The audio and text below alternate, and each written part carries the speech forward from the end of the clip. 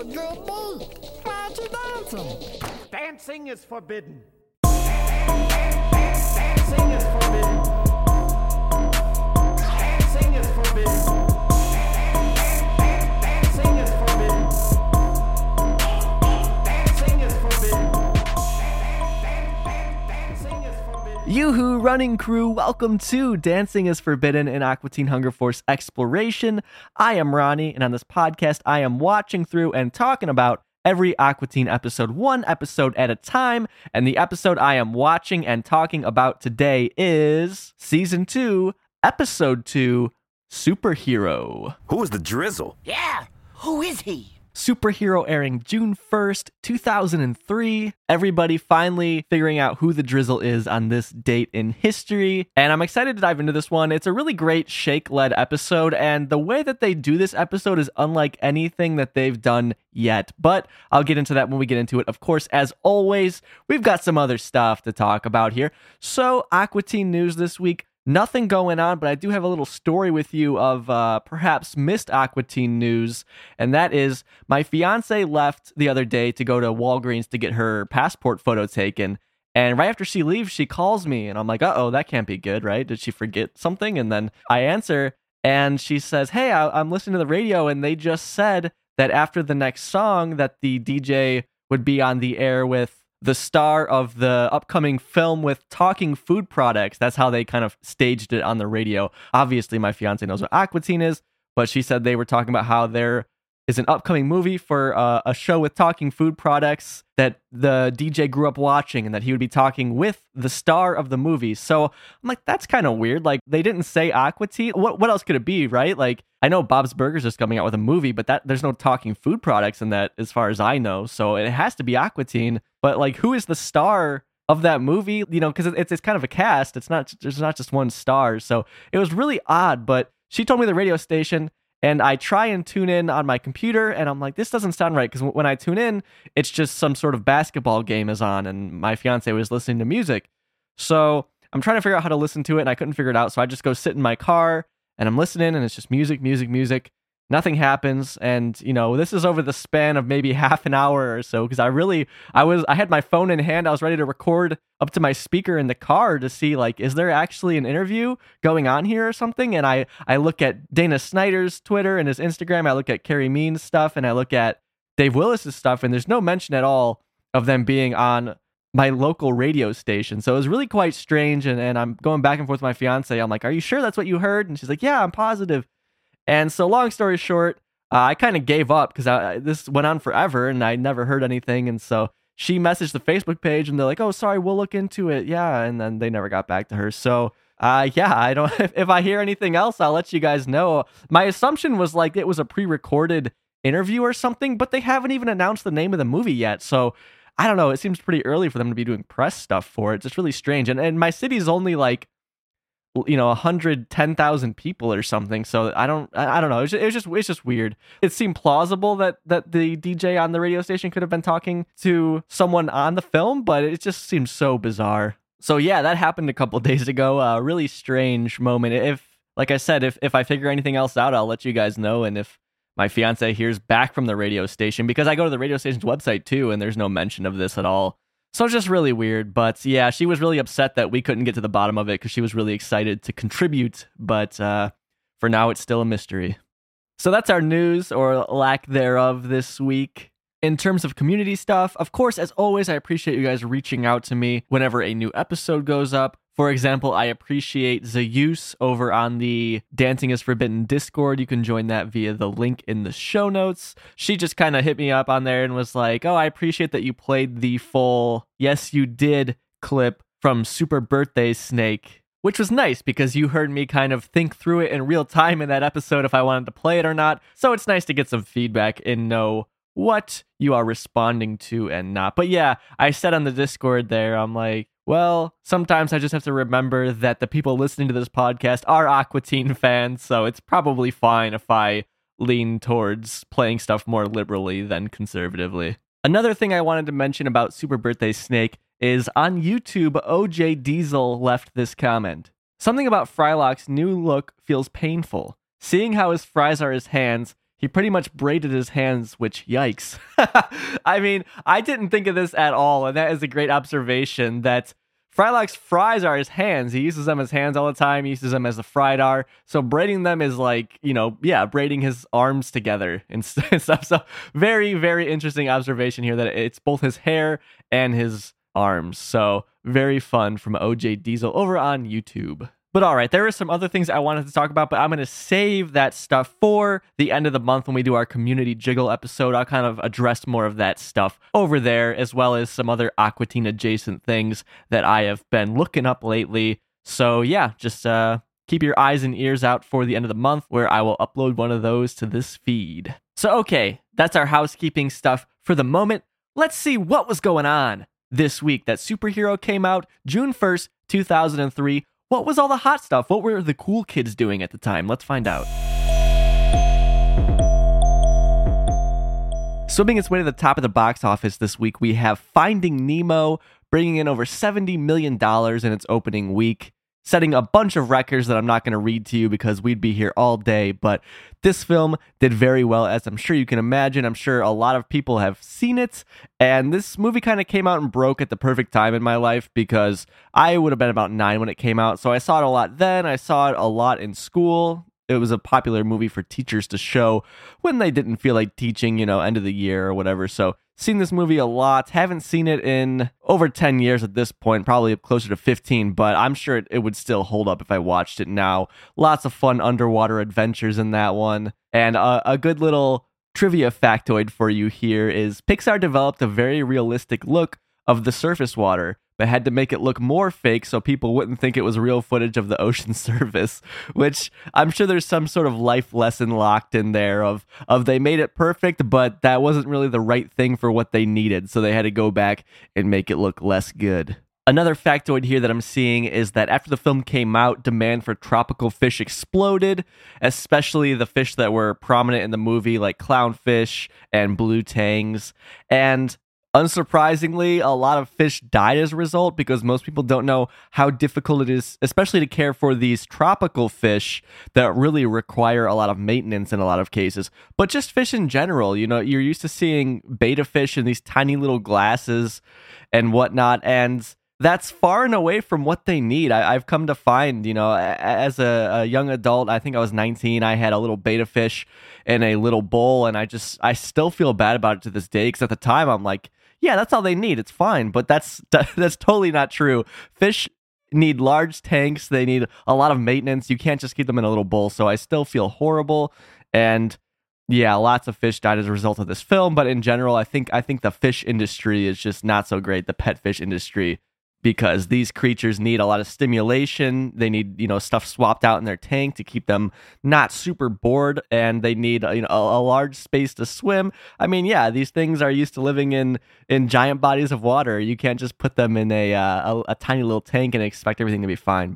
But yeah, pretty sad to see, but I'm sure that there have been some good things as a result of the film as well. Maybe some people got into marine biology because they liked it so much. I don't know. And of course, I have to mention there is no shared cast or crew between Aqua Teen Hunger Force and Finding Nemo, but there are some sound department people who worked on the Aqua Teen Hunger Force : movie film for theaters, as well as Finding Nemo, which I'm finding, a lot when I compare to the Aqua Teen movie from 2007 and then other big films. But that's because that was a film, and, they kind of brought in some more established people in the film world to work on those things, probably just sending it out to another company or something like that. So not as interesting. It's not people who worked hands-on with Aqua Teen or anything like that, so I'll leave that there. Moving on to music this week, I'm just dying to know what our Billboard Hot 100 single is, so let's take a listen. New York City, you are now rapping with 50 Cent. You gotta love it. I just wanna chill and twist the lie. Catch stunts in my 745.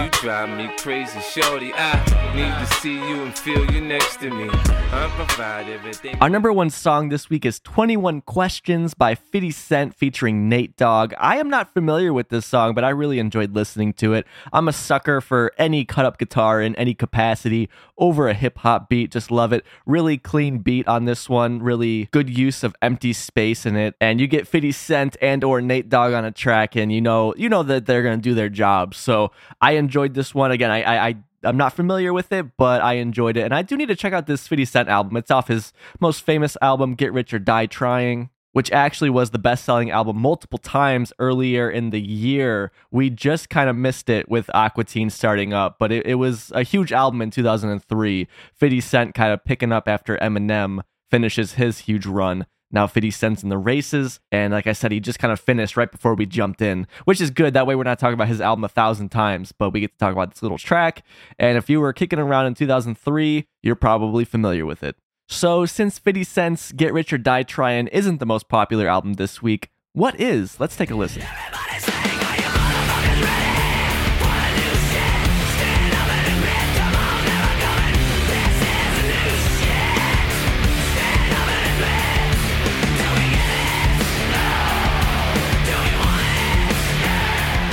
Coming in at the top of the charts this week, we have Marilyn Manson's Golden Age of Grotesque, bringing in 118,000 units, which is actually one of the lowest selling Billboard Top 200 albums. Most albums bring in a lot more than this, so either it was a slow week this week, or I don't know what was going on, but Marilyn Manson, somebody I grew up listening to, real soft spot for Marilyn Manson, or rather his music, not him as a person. But my mom is a huge Marilyn Manson fan, borderline obsessed, and obviously, he's been caught up in some scandals lately, or I guess that's probably a light way to put it. And my response to that is, are you surprised? I mean, in 8th grade, I read his autobiography, and you could tell from that he is a pretty shitty person. I mean, it's not a surprise here, but I can't deny the fact that his music had a lot of impact on me growing up. And Golden Age of Grotesque, not one of his most popular albums. I think this one may be a little bit of a response to nu metal music in a way, because there's a lot more electronics here than his previous albums. But this album is influenced with a lot of like vaudevillian sounds from that era of the 20s and 30s. And it's an interesting album in his discography. The first half is pretty solid. The second half, I couldn't tell you how any of the songs went off the top of my head. This was never one of my favorites from him, but there are some great moments on it. And this being the last album really of Marilyn Manson's that has any note, I think. Everything he's done after this hasn't been that popular. Not to say I haven't liked stuff he's done after this. I really like his album after this one that came out in 2007 called Eat Me, Drink Me. But this album, Golden Age of Grotesque, really having the last remnants of the original Marilyn Manson band. Twiggy Ramirez, the bass player, had left at this point, so they had Tim Skold filling in, who went on to solely record the next Marilyn Manson album, Eat Me, Drink Me. He did all the instruments himself, which I think is pretty cool, and it makes for an interesting record there. But here on Golden Age of Grotesque, we have Tim Skold filling in for Twiggy Ramirez, who was the bass player on all of Marilyn Manson's big albums, as well as a composer for the band. And then we have the last album with their keyboard player, Madonna Wayne Gacy, and I think this is John 5's last album too. So a lot of pivotal people in the band left after this one because Marilyn Manson went on a bit of a hiatus.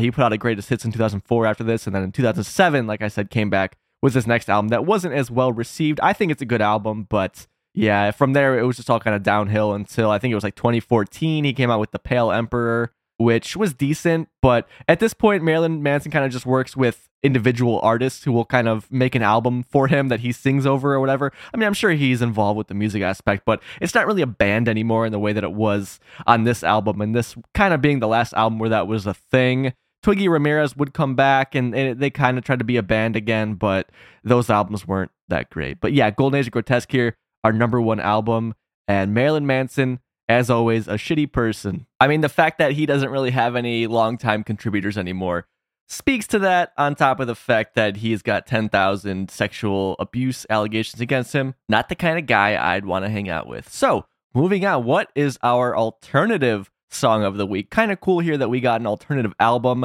Usually it's a pop album or something, but let's see what our alternative track of the week is. Back off, I'll take you on. Headstrong to take on anyone. I know that you are wrong. Headstrong, we're headstrong. Back off, I'll take you on. Headstrong to take on anyone.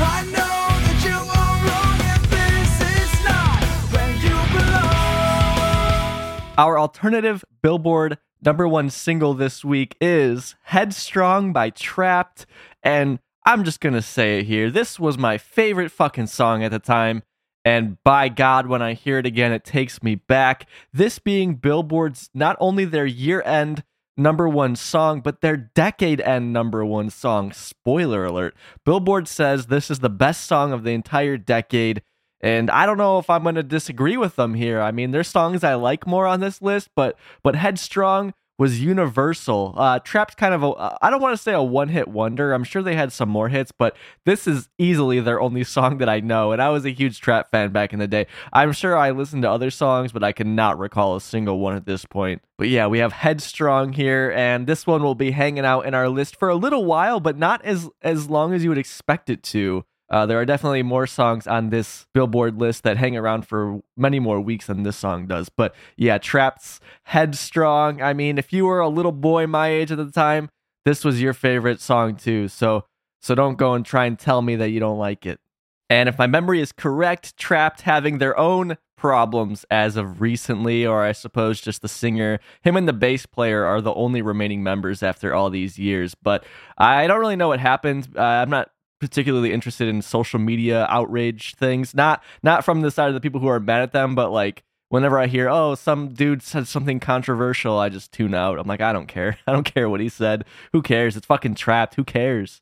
But you know what I do care about? I care about what video games are coming out this week. What are people playing this week? I feel like none of the games this week are particularly worth talking about, so I'll just name off all 5 that I'm seeing for this week. So on the 21st of May, we got WarioWare Inc. Mega Micro Games on the Game Boy Advance, which to me sounds like some sort of pack of party games or just mini games that you can play, which I know that the WarioWare games typically are, or they are in every case.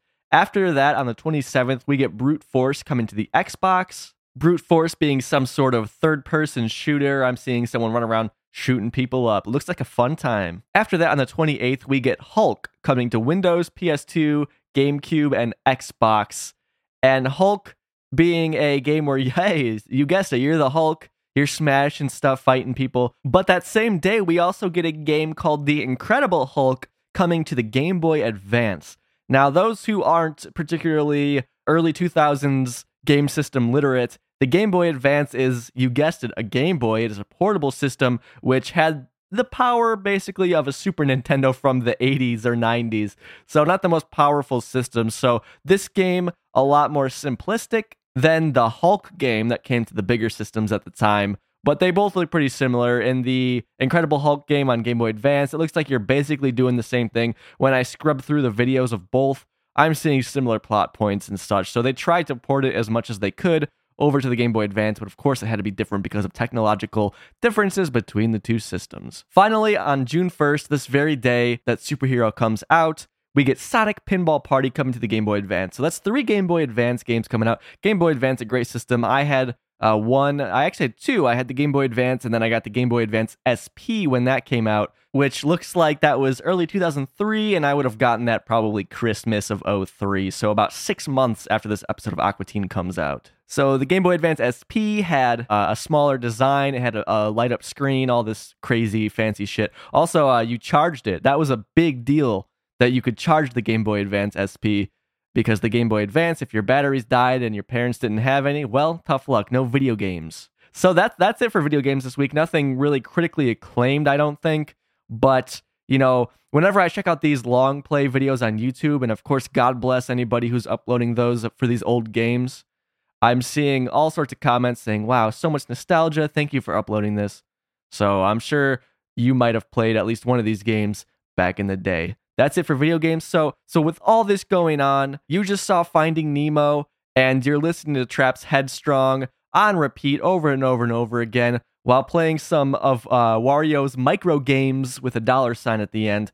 What is coming on Adult Swim this week when you sit down to watch it after your parents told you to go to bed? Well, I'm here to tell you, as always, at 11 p.m. we have Home Movies with the episode Politics, an older episode, not a new episode. At 11:30 p.m., we get Harvey Birdman, Attorney at Law, with Dead O Mutt Part 2, this being a new episode. Last week, of course, we had Part 1 of Dead O Mutt. And then 11:45, after Harvey Birdman, we get Aqua Teen Hunger Force, this new episode, of course, as always, Superhero. And then at midnight, we get C-Lab 2021 with a new episode called Vacation. And that ends our new episodes this week. After that, 12:15, Space Ghost Coast to Coast with Terminal. 12:30, we get The Oblongs with Disfigured Debbie. 1 a.m., we get Trigun with Diablo. And then 1:30 a.m., we get Cowboy Bebop with Gateway Shuffle. So, pretty solid lineup and really similar. I think it's all the same shows that we had last week. So that's it for our pop culture business. Let's jump in to superhero. Watch out Marvel, watch out DC. There's a new superhero in town, the Drizzle. Check it out. Check it out, y'all. Check it out. Check it out. This episode of Dancing is Forbidden is brought to you by Mr. Mister. Watch out, crime. When he gets pissed, you get missed. Coming to a theater near you. This episode of Dancing is Forbidden also, as always, brought to you by the wonderful patrons over at patreon.com/dancingisforbidden, where they are spending some money to support the show and allow me to continue to improve the show and to motivate me to make the show. And this week we have Hannah coming on at the $5 duffel bag of cash level. Thank you, Hannah, for signing up. So my fiance's name is Hannah, and when I saw that, I was standing next to her, and I'm like, wait, what the heck? Did you sign up? She's like, no. There's a lot of confusion in the household. So thank you, Hannah, for signing up. Not my fiance, Hannah, but an Aqua Teen Hunger Force loving Hannah. And thank you for the confusion. It got the blood flowing. It made me feel alive for once.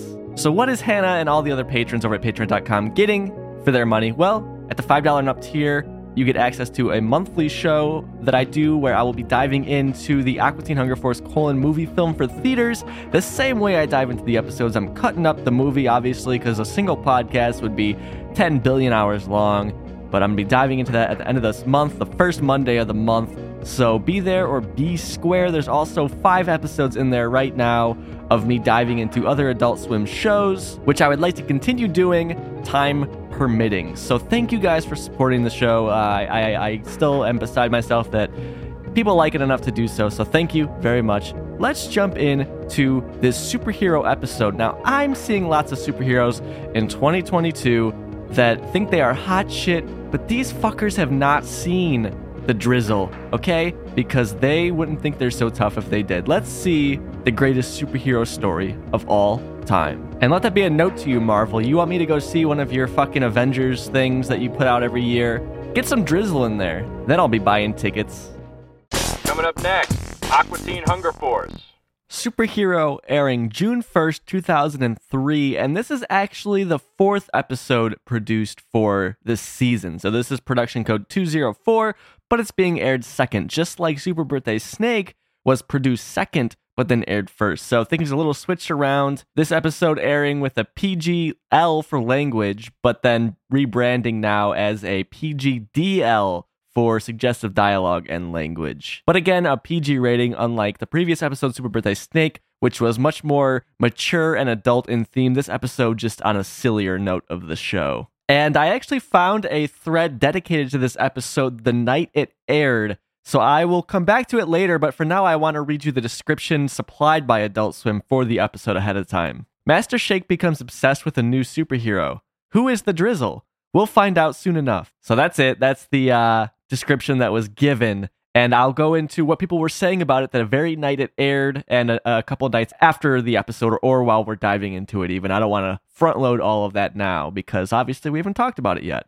And personally, I think it's funny that the show is supposed to be about superheroes in a way. They kind of subvert the superhero trope with the Aqua Teens. You know, they were supposed to have superpowers. This was all shown in Rabots. And in this episode, we have Shake wanting to be a superhero when he is already supposed to be a superhero in a sense, you know what I mean? So it's just a very, very silly idea here of Master Shake becoming a superhero. So let's jump into the episode. We open to Dr. Weird's lab as usual, and we see Dr. Weird is standing there with a snake on his head. So let's just listen and we'll talk about it at the end.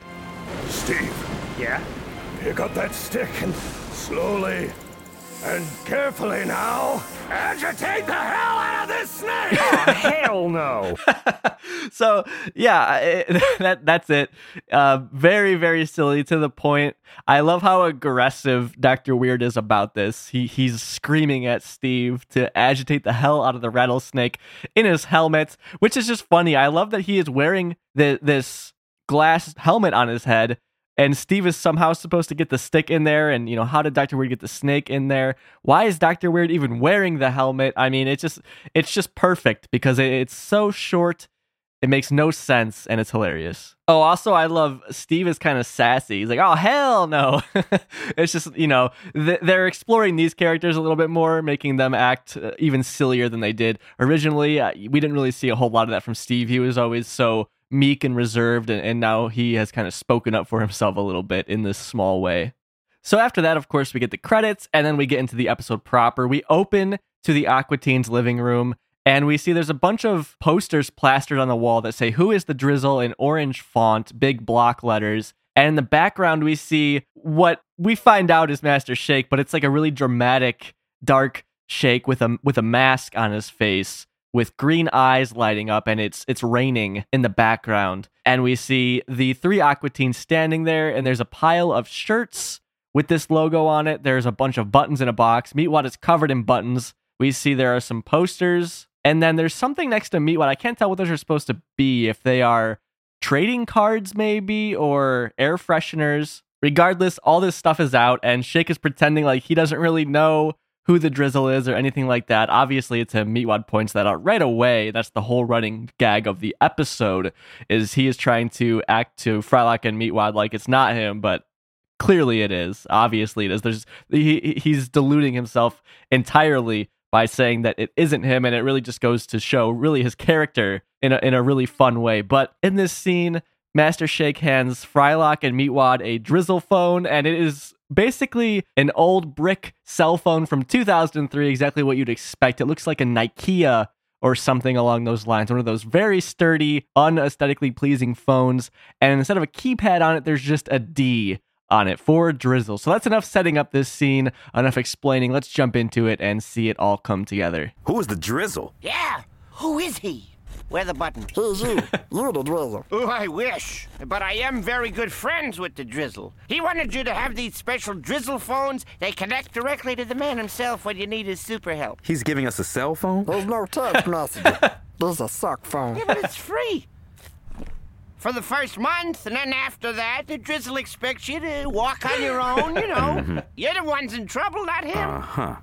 All right, so in that short clip, we basically get the gist of what this entire episode is going to be. It's a Shake-driven episode about how he is not the Drizzle, but how awesome the Drizzle is, and how everyone should respect the Drizzle. My favorite part from that little clip is the fact that the phone is only free for the first month, and after that, the Drizzle expects you to walk on your own. So it's just so dumb. Who would want this thing? Who would pay for this? Who would pay for an extra cell phone that only brings you to the Drizzle? Just total nonsense. So we're still in the same scene. We're going to jump back into it. Basically, Shake is about to ask if Frylock knows of anybody who needs help, because the Drizzle is looking for work. He's looking to prove his superhero-dom. So, anyone in distress?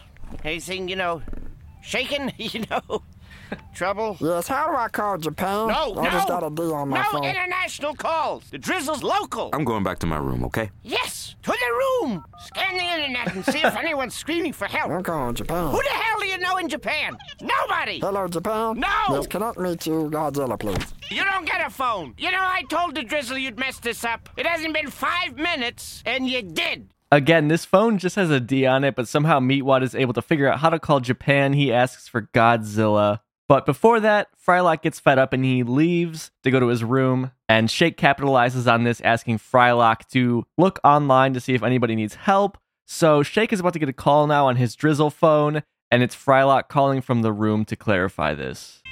Trouble? Hello? Yeah, it's me. What did you want me to do a search for? Okay. Give me search for super crime, girls in trouble, and press release. How to? As Meatwad is rolling away during that phone call, the buttons start falling off of him, and he picks up his Drizzle phone again, I assume to go play with it. I don't think we see anything else from Meatwad with the Drizzle phone immediately anyways. So yeah, we hear what Shake wants Frylock to look up, which is Supercrime, Girls in Trouble, and press release how to, which I love the wording on that. But again, kind of calling back to Interfection, Shake, he doesn't really understand how search engines work. He puts in too much for it to really give any good result. Just like in Interfection, how he puts like Teeth, Plaque Conspiracy, and Metallica. Here, he's looking for crime, but then he also wants to know how to do a press release. So moving on to the next clip, Shake is now in Frylock's room, and they're kind of talking about this search. And really quickly after that, they jump right into the Drizzle's origin story. So it's a lot of back and forth between Shake and Frylock. So enjoy this long clip. Here's what your search turned up. Sex with animals. There's no time, man. You know, you're right. I don't have time for this. But, you know, the Drizzle, when he was, as a kid, he was bitten by a thirsty worm in a science lab accident. Radioactive stuff. I don't know how it happened, but I swear to God, from the day on, he was able to manipulate the rain, and that is fresh. Rain? Yeah, for justice. You know, when the villains try to do stuff, he's like, you know, like a rain out. Rain it out. Uh-huh. Justice reigns supreme. Yeah, that's deep, Shake. Yeah. See, then they gotta pick another day to do the crime, and he'd rain it out again. He's always a step ahead. Uh-huh. Finally, they can't schedule their deeds of, misdoing. They just get tired. Wow, you know, that's really amazingly lame. Yeah, that sounded cooler last week. Whoa! I heard he has laser feet. That's cool, right? Laser feet on the Drizzle. First of all, the sex with animals line is probably my favorite from this episode. It's just so quick and to the point and hilarious. But yeah, we get this whole backstory. And when Shake jumps into it, he's kind of looking around at first as he recites it, like he's trying to remember what he wrote down earlier. Because clearly he's thought this out. It's just, you know, he probably didn't think it out for that long. As you would expect from Shake, he's all big ideas, but when it comes to the execution, that's kind of where he starts to make mistakes. I really like the line here that the Drizzle was bitten by a thirsty worm. Like, what does that mean? Maybe it has to do with the fact that the Drizzle is Master Shake, and, you know, you drink a shake. So maybe that's why, you know, the worm was thirsty and wanted to take a drink of shake. Maybe, I don't know. I don't know if that line is just supposed to be nonsense or if it's actually supposed to mean that. But regardless, we learn the Drizzle's power, besides his laser feet, which they don't really go into any detail in the episode, is that he can control the rain and he can rain out crime. So I appreciate that, you know, Shake doesn't have a power out of any of the Aqua Teens. He can spit up that green stuff, but that's it. But even his alter ego superhero is still lame. He makes it rain. Like, out of all the powers he could have come up with, that's what he thought was the coolest. Anyways, back to this scene. We're still in the middle of it. Frylock starts to push back against Shake's ideas for the origin story for this character. Because Frylock knows, obviously, that Shake is the Drizzle. And so Frylock is kind of trying to help him out with a better story. So let's check that out. Well, you know, you would think that if he got bit by a radioactive worm, he'd have some sort of burrowing powers or something like that, right? Well, he could do that too. I mean, you know, none of it's written in stone. I mean, he's bad.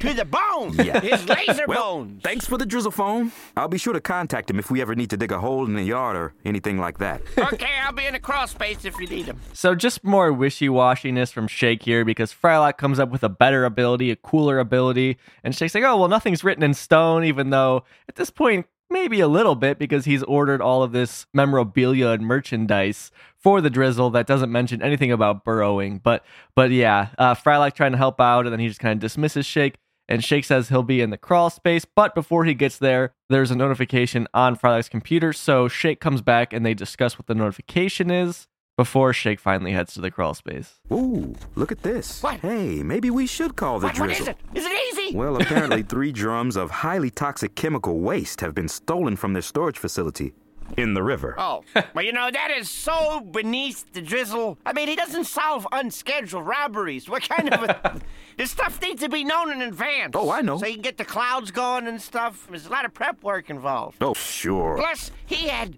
nothing to do with that. And I will deny it up and down if you say I did. He did. All right, so Shake is walking away from Frylock, and we see Shake walking through Frylock's room.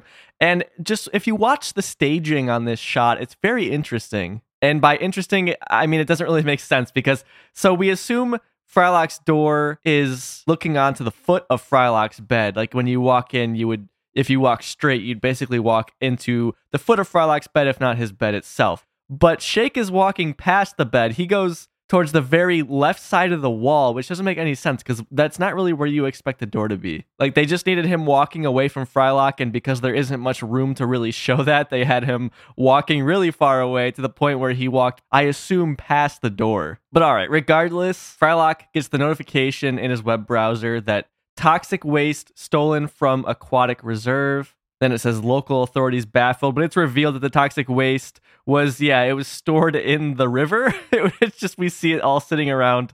So pretty easy to steal that, but it's revealed through this dialogue that, we assume that Shake did it, right? Or rather the Drizzle did it. But I mean, okay, I'll stop referencing this gag of Shake saying he's on the Drizzle because it's throughout the entire episode and it's just going to get old. Me saying that over and over again. Last but not least, I want to mention Frylock's web browser. It is not the same web browser that we saw all throughout season 1. It's a little bit more updated looking, and on the top right, there is an A with a circle kind of around it, this spoofing the Internet Explorer logo, although the A, I don't know what that would stand for. There's no easy internet reference to that, so maybe it's just A for Aqua Teen Hunger Force. I'm not really sure, but yeah, this new updated web browser, it's a bit more simplistic than the one we saw in season 1. And the buttons on the top are all blue. There is back, forward, refresh, and home. So, all right, the scene in Frylock's room is over, and we cut right to the crawl space that we first saw in the Love Mummy episode. And there are some barrels in the crawl space, and Shake has some worms. I mean, you heard the origin story of the Drizzle earlier. Now he's trying to make it come to fruition. He's trying to get these worms jacked up on nuclear waste so that they can bite him because they are thirsty, and then he will turn into the Drizzle. So let's listen to that quick clip. Come on, wormies. Let's go. Soup's on. Eat it up. Save some room for dessert, which is going to be me. What, you got a broken arm? Here, lap it up. Oh, damn it. So that's that real quick. Basically, he puts the worms on top of the barrel, and on the other side of the worms, there is some green nuclear waste or whatever it's supposed to be. And he's like, all right, there you go. And he expects them to just crawl over to it, but they don't, understandably. They're just crawling around aimlessly. So Shake just tips the barrel so that the worms fall into the waste, and then nothing happens. So Shake takes matters into his own hands, and he, quote, accidentally spills some nuclear waste on himself. So let's listen to that real quick. Well, I guess there's nothing to do but just... Oh, no! An accident! How did this happen? Oh, I'm getting stronger. I'm getting hotter, too. Oh, wow. I mean, really hot. Wow, wow! Hot, hot, hot, hot, hot. There's just a giant ladle in the second barrel propped up against the wall that is completely open that Shake just pulls out and just dumps it all over himself. Because somehow, things happening accidentally are cooler. That's what a lot of superheroes have. It's always an accidental thing. It's always like the villains purposely give themselves powers while the good guys accidentally get the powers. So Shake wants to be a good guy here. He wants to be a hero. But Shake dumps the waste on himself, that classic green cartoon toxic waste, and then runs over to Carl's pool because he starts fuming, basically. Some green smoke starts coming off of his head, and he says he's getting hotter, so he runs and jumps into the pool. After that, he gets a phone call on the Drizzle phone. And I'd like to point out, going into this clip, this is the first time we see the Aqua Teen's green chair this season. So it wasn't present in episode 1, Super Birthday Snake. It's finally showing up a little ways through episode 2. Drizzle here. Yes, Drizzle. Violent criminals have put... What did you... Fat Albert? Prince Albert. I put Fat Albert in the can. It's Prince. Prince Albert. Oh, okay. I put Fat Albert in the can. In your can. I'll need precise coordinates, ma'am. Oh, okay. It's in your butt, boy. It's in your butt. You hear me? It's in your butt.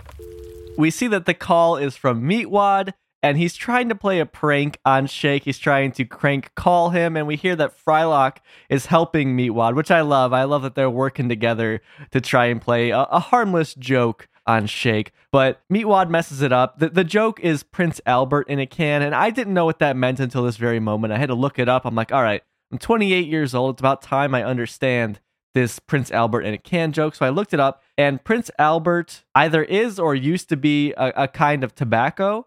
So somebody would call a general store or whatever and be like, hey, do you have Prince Albert in a can? And they would say yes. And then you'd say, oh, well, you should let him out because talking about real Prince Albert. So just a really dumb joke in itself. But Meatwad fucks it up by saying Fat Albert, the Bill Cosby cartoon. And I love that Meatwad messes it up twice because Frylock corrects him, and then Meatwad's like, oh, shoot, okay. And then he says it again. He fucks it up again. And the whole time, Shake is just standing here seriously listening, and he plays into at least the idea that this is a serious call, because he's like, all right, ma'am, I'll need your coordinates or whatever. And anytime Shake calls Meatwad ma'am, always gets to me. And I know it's not the last time, that's for sure. Anyways, Shake is still in the pool, remember, and his head is still fuming a green noxious gas. So very quickly after Meatwad prank calls him, Shake gets another call, and it's from Frylock. Pranksters! Sons of... Drizzle here. Shake? No Shake. This is the Drizzle. Come on, Shake. Come on what? This is the Drizzle. What do you need? All right, is Shake around? I mean, you're friends with him, right? Check. Check 10-4. Shake, are you there? Yes, I'm right beside you. You have a call. Thank you. Hand the phone to me, please. Yes, here you go. Shake. Hello, this is Shake. Shake. Hold on, please. Thank you, Drizzle. This is Shake. Yeah, whatever. The printer called and said that the Drizzle stationery and business cards are ready, but they're concerned with the paper being black and the ink being black. Everything must be black, like the storm of justice. Well, maybe you better talk to them then. So again, we get more of this Shake isn't the Drizzle thing.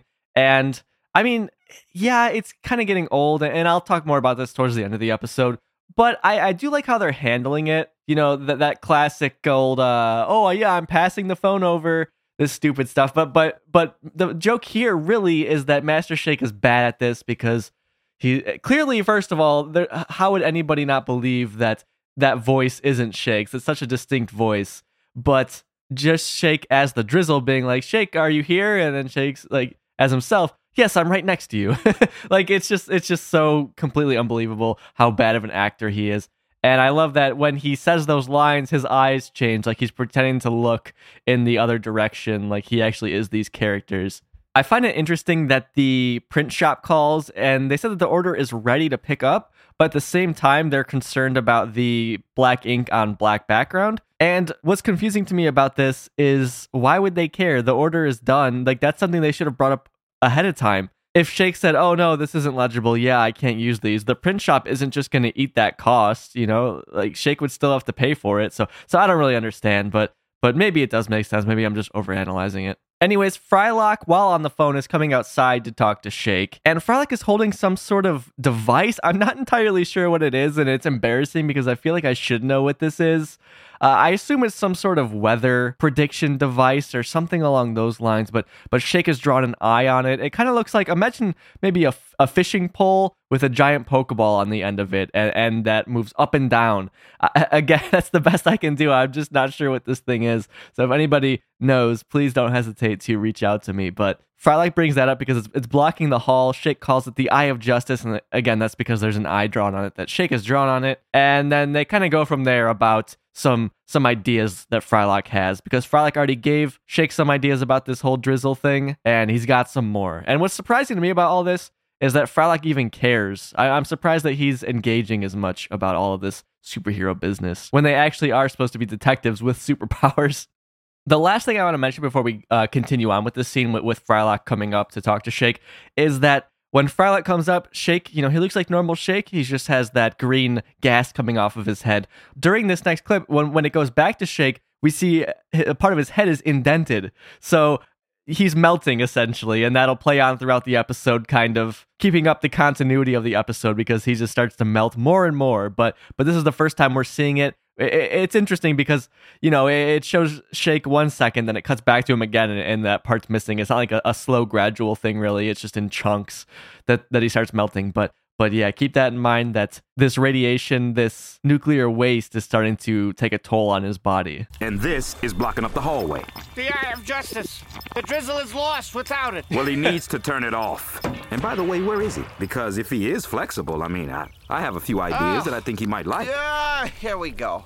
Notes. All right, well, within reason. But you gotta understand, I make the final creative call on this. Okay, come on out. It might be a good idea. That doesn't mean it's a drizzle good idea. So Frylock is here. He has an idea for Master Shake and the Drizzle, and this idea is Mr. Mister, which is Meatwad. He is wearing a garbage bag around his neck, kind of like it's supposed to be his cape, but, without a body. It just rests on the ground. He has a garden hose wrapped around his head, and it is plugged in. We see the end of the hose going out of the frame when he rolls up, and there are little holes poked all throughout the garden hose so that little streams of water are trickling out of it. And then on the hose wrapped around the top of his head, he has an MR for Mr. and then a small 2 at the end of that. It's supposed to be, Mr. squared because it's Mr. Mister. In case English isn't your first language or you're not getting this for some other reason, it is Mr. as in how you would address a man, and then Mister as in light rain or a very faint, forceful application of water, I suppose. So a great play on words, and honestly, a really good sidekick for the Drizzle. I think that this is really smart writing. I'm actually impressed by how clever this is. So that's enough explaining about Mr. Mister and the scene to come. But before we jump into it, I just want to say really quick that anytime Meatwad is dressed up at all, I love it. So let's check out Master Shake denying Mr. Mister. Big mistake, buddy. I'm Mr. Mister. Watch your back, Crime. When I get pissed, you get missed. Forget it. See? Oh, He's no. the Drizzle's new Okay. sidekick. Nice try, He's the fellas. master. No, that's not happening. The Drizzle works alone. He doesn't share the credit with ignoramuses. He's a renegade.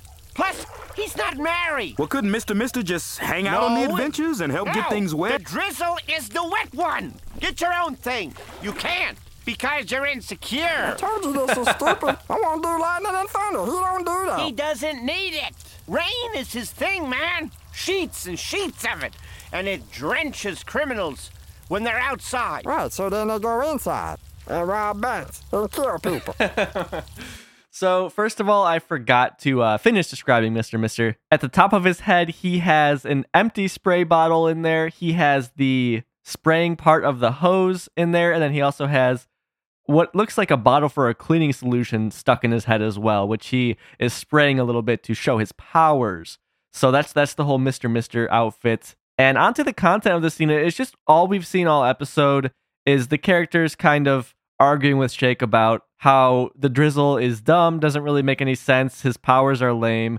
Meatwad even said that having the misting powers is lame. He wants lightning and thunder because, those are actually cool powers, not just rain. And yeah, Meatwad points out that, oh, wow, so you make it rain and then people go inside and still cause crime inside. So what even is this power? Again, that's the whole episode, and I guess things are about to change a little bit going forward, but from a podcasting perspective, this is definitely a difficult one because this episode, in my opinion, is the most dialogue-driven episode yet. There aren't a lot of scene changes. There isn't really a whole lot going on. They're really leaning on the skill of the voice actors to bring this one out in their delivery, and it's working. I'm not really complaining about the execution because the execution is great. This is a great episode, I really do believe. But the idea for it just, I feel like could have been a little better. There maybe could have been a little bit more going on because we're kind of going back to what my issues with Bus of the Undead were, which was Shake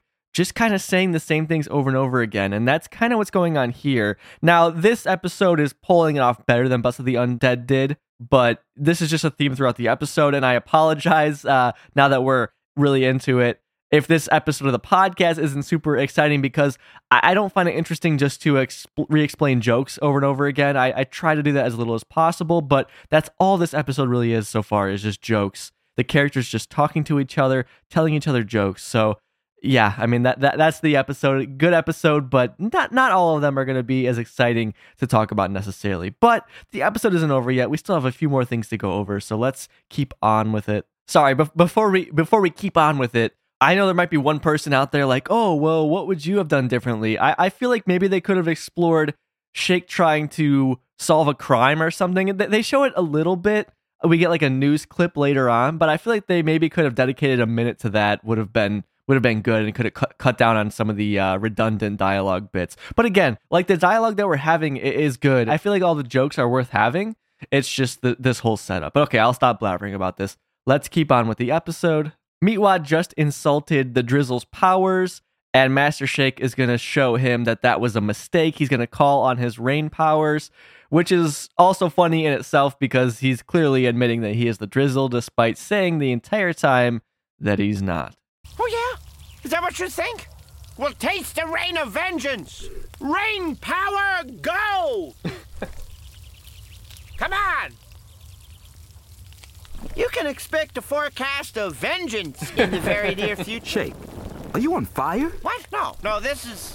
what is this? Dennis Fumes. Fumes? Hey, that's what you ought to be, boy. Call yourself the Fume. Let me straighten you out. I'm not doing that, okay? It's ridiculous. So more of Shake's head starts to melt. It actually catches on fire, and the fire we see here is not the usual campfire fire overlay that we would see in all of season 1. It's a new particle fire effect. They, again, have a little bit bigger budget this season. You know, despite things not changing a whole lot in this episode, it's pretty static. They're just talking a lot. There are a lot of new assets that we're getting. So again, I always appreciate that. The ones in this episode aren't super interesting, but they're there. For example, Meatwad's costume, the Eye of Justice, all the Drizzle posters, all that kind of stuff. Something I should mention is that in Super Birthday Snake, we also had some fire in that scene, which was also not the campfire fire that we are used to seeing. But I didn't mention it there because I feel like that one was more self-explanatory, considering the fact that the fire was encompassing the whole house. Basically, it started to grow and move in. They couldn't really pull that off with the campfire fire that we are used to, and I wouldn't expect them to have used that there. Here, I would have expected that classic fire asset that they always use, but they didn't. They used a different fire asset. A new one, a fancier one. Before we move on, I want to point out that I like that all this is going on in Carl's pool, but we haven't seen Carl yet, right? Like, what is he doing inside? Doesn't he notice that they're out there having this whole loud conversation? There's all sorts of stuff going on out there. You figure Carl would come out and see what's up, but spoiler alert, Carl is not in this episode, which is also maybe something fun they could have done is have him show up for a minute or something and rib on Shake at least, you know, just so we get more people ribbing on Shake. It's not just the same two, you know, Meatwad, Frylock going at it with them. But regardless, no Carl. He is fine with them out in his pool because he doesn't have to interact with them, I suppose. So moving on, we have Master Shake back in the Aqua Teen's house. He's a bit more melted now. I should point out his straw is kind of back and starting to lose its form. But yeah, he's calling the print shop from the living room. And this scene isn't necessary. I don't know. Like it's a fun dialogue, but at the same time, like I said, I would have liked to see one of the other suggestions maybe. Because, just again, it goes back to nothing really happening in this episode. And despite all this, I do really like this episode, okay? So I don't want it to seem like super negative because this episode really has a soft spot in my heart. Probably because it was the second episode on the DVD, as it's the second episode of the season. So I've seen it countless times. And it's a real extreme example of a slice of life episode of Aqua Teen because they're all just at home talking the entire time, really. Nothing really happens beyond that. But that's all right. Not everything needs to be a big romping adventure, so let's jump back in. We have Master Shake on the phone calling the print shop. Print shop? I'm inquiring about a very large project called the Fume. Check on the Drizzle.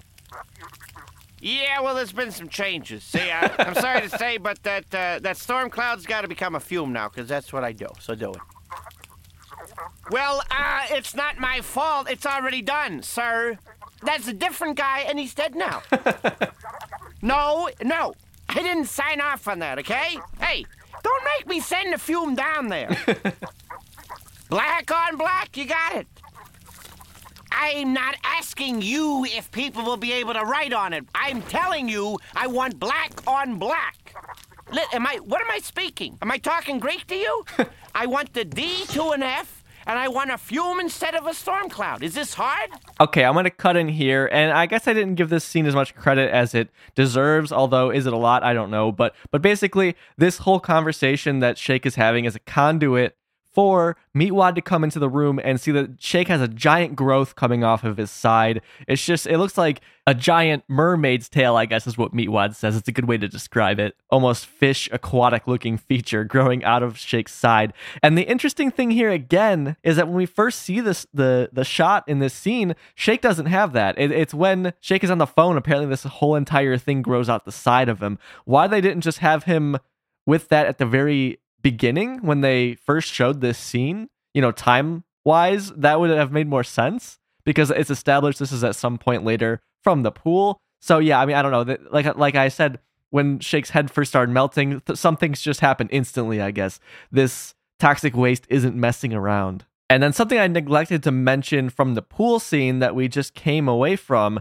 is that Meatwad says, "Oh, you should be called the Fume," and then we have Shake here on the phone saying, I need all this to be under the Fume now. And he kind of, there's some jokes played on that. But it's kind of funny that Shake is actually going with Meatwad's suggestion. You would expect Shake not to do that. Anyways, yeah, like I said, Shake has this stuff growing off of him now, and Meatwad is about to reference that. And Meatwad has been slowly creeping through the scene reacting to this thing while Shake is on the phone. No, I am not the Fume. You should ought to know. I market him. I'm his friend. Or the fish tail. He's not around because I'm here. Or that thing. Do it. That's spurting all over the place. What are you? I'm conducting business here. So Meatwad's suggestions are the node or the fishtail or that thing that's spurting all over the place. Those are his superhero names. All of them equally valid because there is this disgusting growth coming off of Shake's side. And this kind of plays into something they've been setting up for Meatwad throughout season 1 and that they will continue to expand on throughout season 2 is that Meatwad is always kind of subservient to Shake, but whenever Shake has anything physical going on with him, for example, he has this thing growing out of his side here. In Dumber Dolls, when Shake loses his eyes, Meatwad mentions it and makes fun of him. And then later on, more things like this will happen. We'll get into it. And it'll happen later in this episode, is that Meatwad is never afraid to make fun of Shake for his physical disfigurements or whatever is wrong with him, which I find very, of course, funny, but really interesting. I like that they always come back to that. Whenever there's anything wrong with Shake, Meatwad always points it out. And same thing in the Supermodel episode that we will get to soon, is that Meatwad really feeds into Shake's body dysmorphia of just being like, oh yeah, you don't look good there. You got to get that fixed up. Like Meatwad is never afraid to speak out about Shake's physical appearance, which is hilarious. It's his own small way of getting back at Shake. Shake might physically abuse Meatwad, but Meatwad will mentally and emotionally abuse Shake. So anyways, back to our scene. Shake is on the phone and he has not seen this growth yet, and he isn't really fully aware that he is melting either. So yeah, let's listen to this scene play out. Meatwad was creeping in there during the phone call, and he brought up the growth out of Shake's side, and Shake is about to discover it. Oh, and also this big growth is like oozing some green liquids out of it and stuff too, so you'll hear that noise at the very beginning. Is that part of you? Oh, God, what is it? It won't move. There's no nerves in there. This just came for the Drizzle. Where do you want it? Who's the Drizzle? Well, we don't know that, do we? But he owes me $40 for the COD. I don't know what to tell you. Last I heard, he was going to conduct business in the middle of the sun. That could be bad. So I guess we can just send this box back No, then, you know huh? what? I have the key to his fortress of precipitation. I'll drop it off. Let's look at it, though. All right, so Frylock coming in with a package that he had to pay the COD on. COD being cash on delivery. I have never run across this in my life. I don't know if this is still really common anymore, but yeah, I guess you could buy stuff and then pay for it when it's delivered. Certain specialty items, I could see this being the case, but in general, I don't really know. For example, from a print shop, why that would be a thing. You would expect them to request the cash up front before they start printing anything, not, oh yeah, we'll make all this shit and then you can pay for it later. But yeah, Frylock brings in this box for Shake, and Shake starts looking through it, and it is basically just more Drizzle paraphernalia. For example, some Drizzle masks, the same kind of Cloud Thunderbolt mask that we got from the poster at the very beginning. What the hell is this? The Cloud was supposed to be at least twice his size. Yeah, and I thought he didn't do lightning. He doesn't. I told that moron half a dozen times over the phone. What's this? Villains? This is too busy. This is all too busy. By the time you read it, you're dead. Say, can I get that $40 now? 'Cause, I'm not paying for this. Oh, no. Give me that. Where are you going? I'm going to let the fume know that he needs to let the world know that he exists. They start talking about another item in the box, and that is a t-shirt. It is a white t-shirt. It looks like it's a woman's shirt, honestly. And the bottom of it is gold, like a metallic gold material. But then there is a design on the chest, which, as Shake says, it's really low res. You can't even tell what it is, really. It's supposed to be different villains and stuff, but we see a dark cloud with a D on it and lightning coming out of it. And the mask itself has lightning on the sides, and Meatwad points out, I thought he didn't do lightning. And Shake's like, oh, he doesn't. I talked to them about this or whatever. But we see on all the Drizzle posters, that's the exact mask that the Drizzle is wearing. So, Shake just does not know what this character is supposed to look like. And he changes his fucking mind every 10 seconds that anything that he tells anybody is outdated very quickly afterwards. All of this lights a fire under Shake's ass. He's angry that the merch won't get the word out about the Drizzle, so he has to go and do something to get the Drizzle in the news.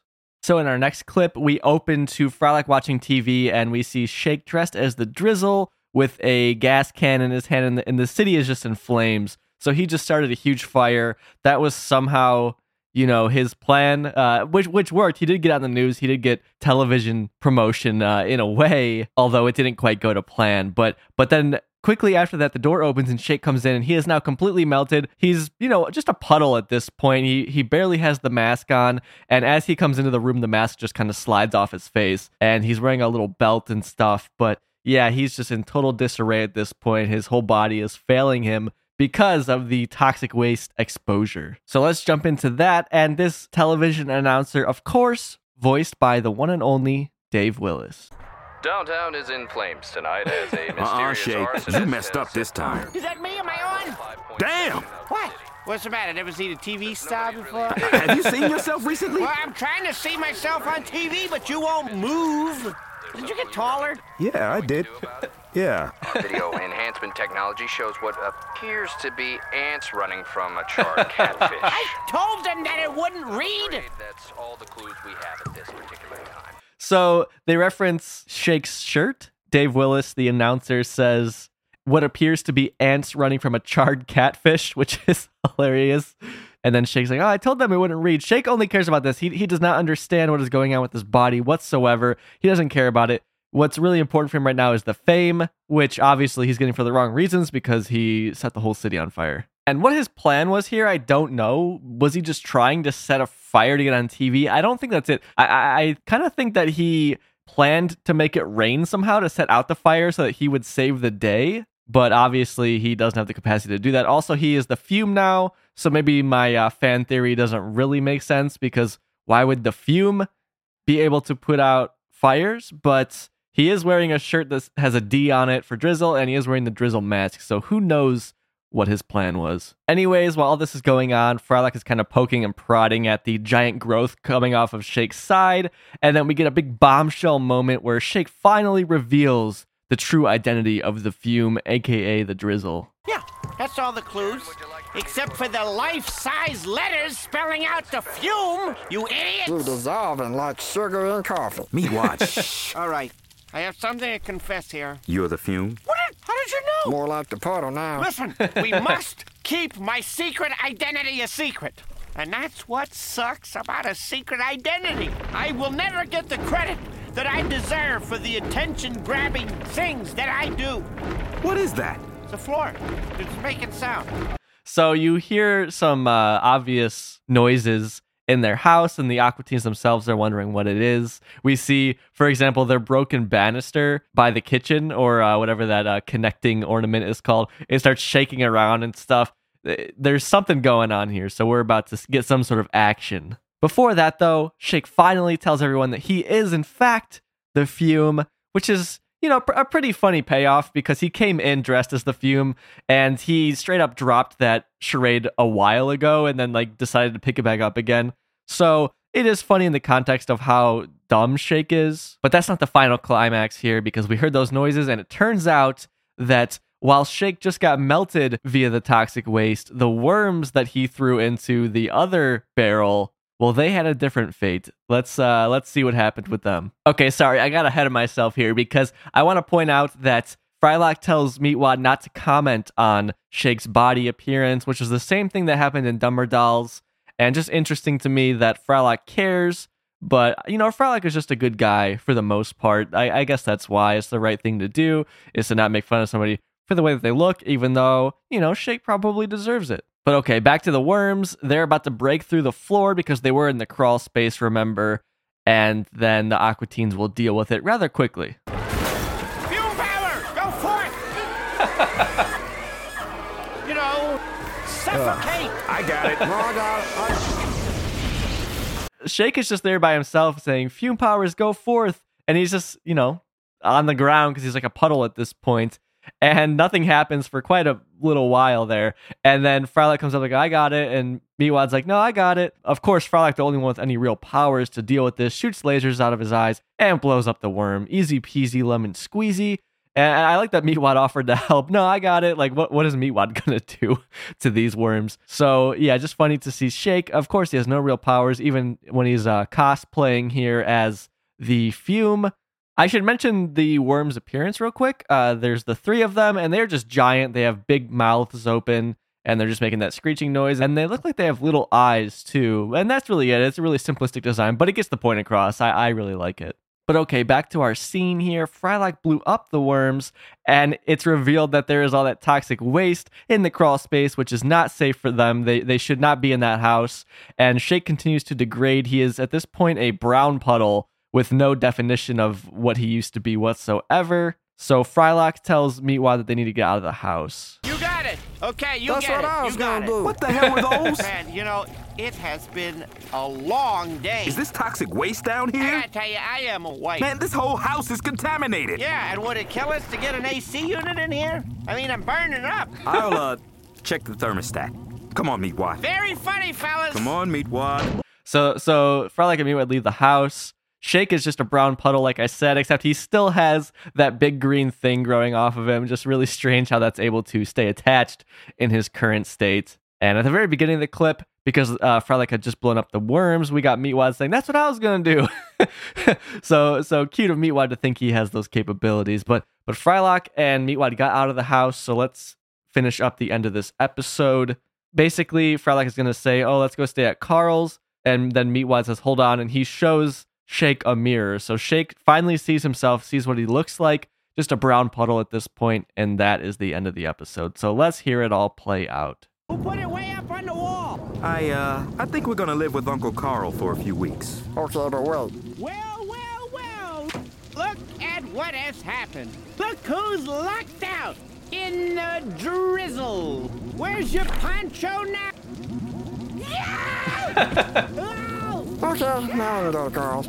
For the Pokemon fans here, Shake really reminding me of Ditto, except he is brown instead of pink. So that is Superhero. We got the mention of Carl, Uncle Carl, as Frylock is calling him to Meatwad. But yeah, that's Superhero. Just a very different episode from anything we've seen. Again, it's so dialogue driven. Not a whole lot happens in it. Although Shake does do 2 pretty bad things. He steals the toxic waste, and then he also sets fire to the city. So a real villain in this episode, quite honestly. He is the villain that some other character should be trying to defeat, even though Shake wouldn't put up any sort of a fight if confronted by a real hero. But like I said, my issue with it is Shake did some bad stuff, but we never really saw him do either of those things. We saw the repercussions of them, but we didn't see him doing them, which could have been fun to explore. Similar, back to Pokemon, to the complaint that I had of the last Pokemon game, Sword and Shield, was that you would constantly be told these big plot points that happened, but you never got to actually see them. It was just other characters telling you about it.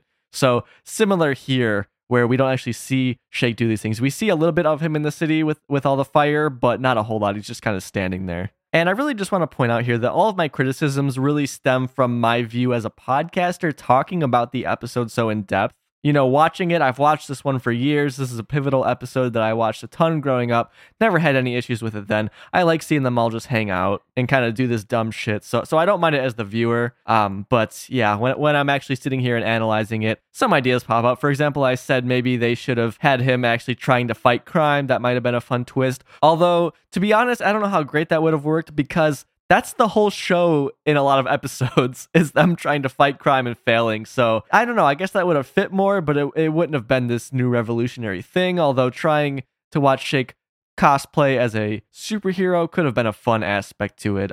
Similar to the first episode of the show where he actually kind of acts like a superhero to some extent. I want to say real quick that when shows usually do superhero things, I'm typically not interested. For example, I've been rewatching South Park with my fiance. I mean, I haven't seen every South Park episode, of course, because that show has way more episodes than Aqua Teen. But I remember never really being interested by the Coon and Friends episodes that they've done on South Park, where they're all superheroes. Now, watching it all now for the first time, because before, like, I knew about it, but I would never want to watch it.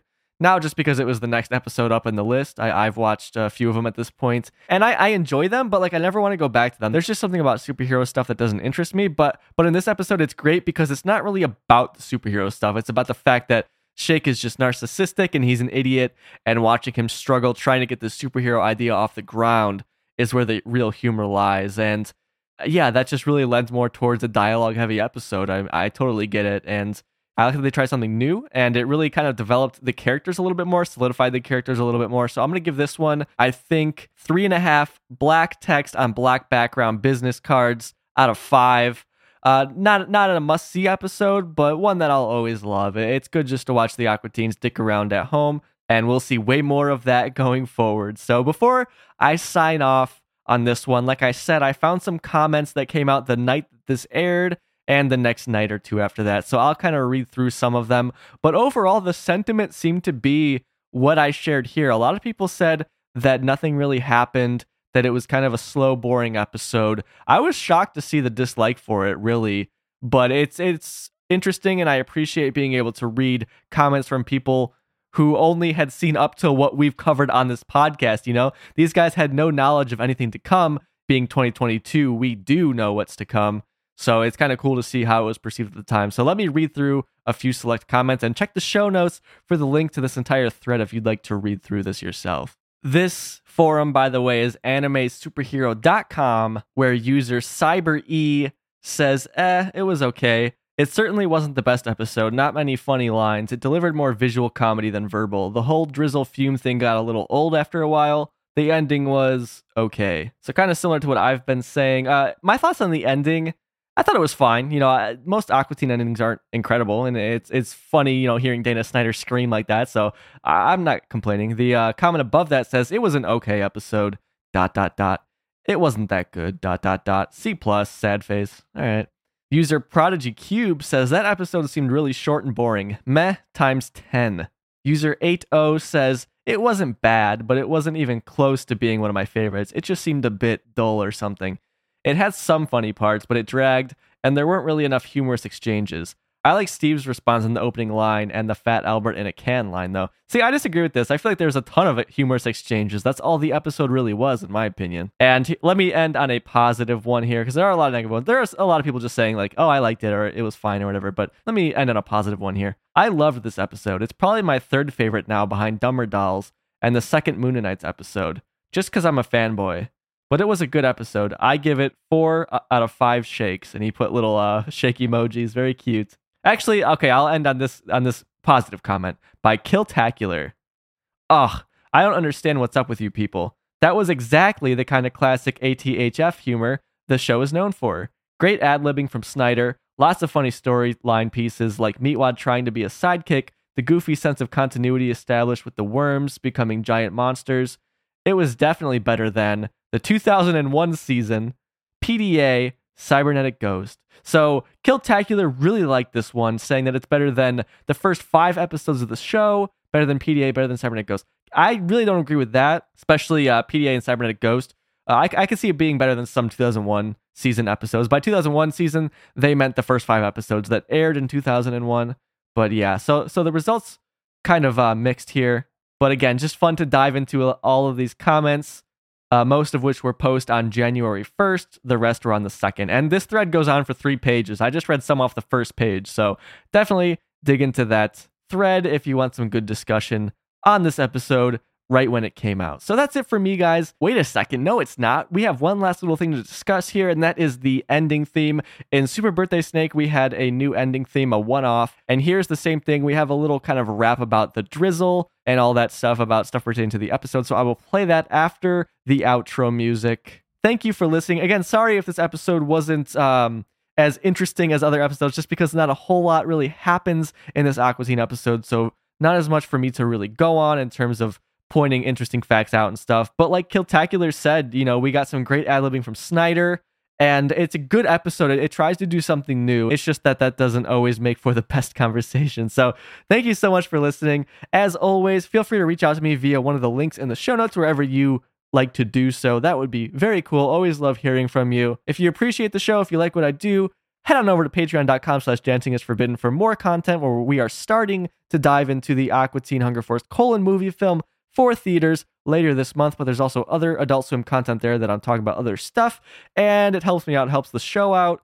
because I'm trying to improve the show, and your guys' contribution really helps with that. Otherwise, if you can't afford to do so, just sharing the show, telling people about the show, rating the show, it all helps out, and I appreciate all of it. So have a wonderful, fantastic week, you guys. Until next time, take it easy, stay safe, and I will see you when we talk about Season 2, Episode 3, Super Bowl. See you later.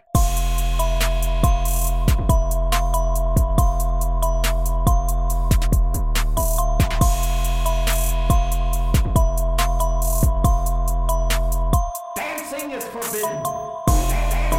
Dancing is forbidden. Hot damn, here come the drizzle, baby. So cold, you know we never fizzle, baby. So hot, you know we gon' sizzle, baby. You wanna catch him at the kizzle, baby. Hardcore, old school styling. 10 bitches, you either got a platinum model, you got a Cadillac. Drizzle baby. Sex with animals. There's no time, man.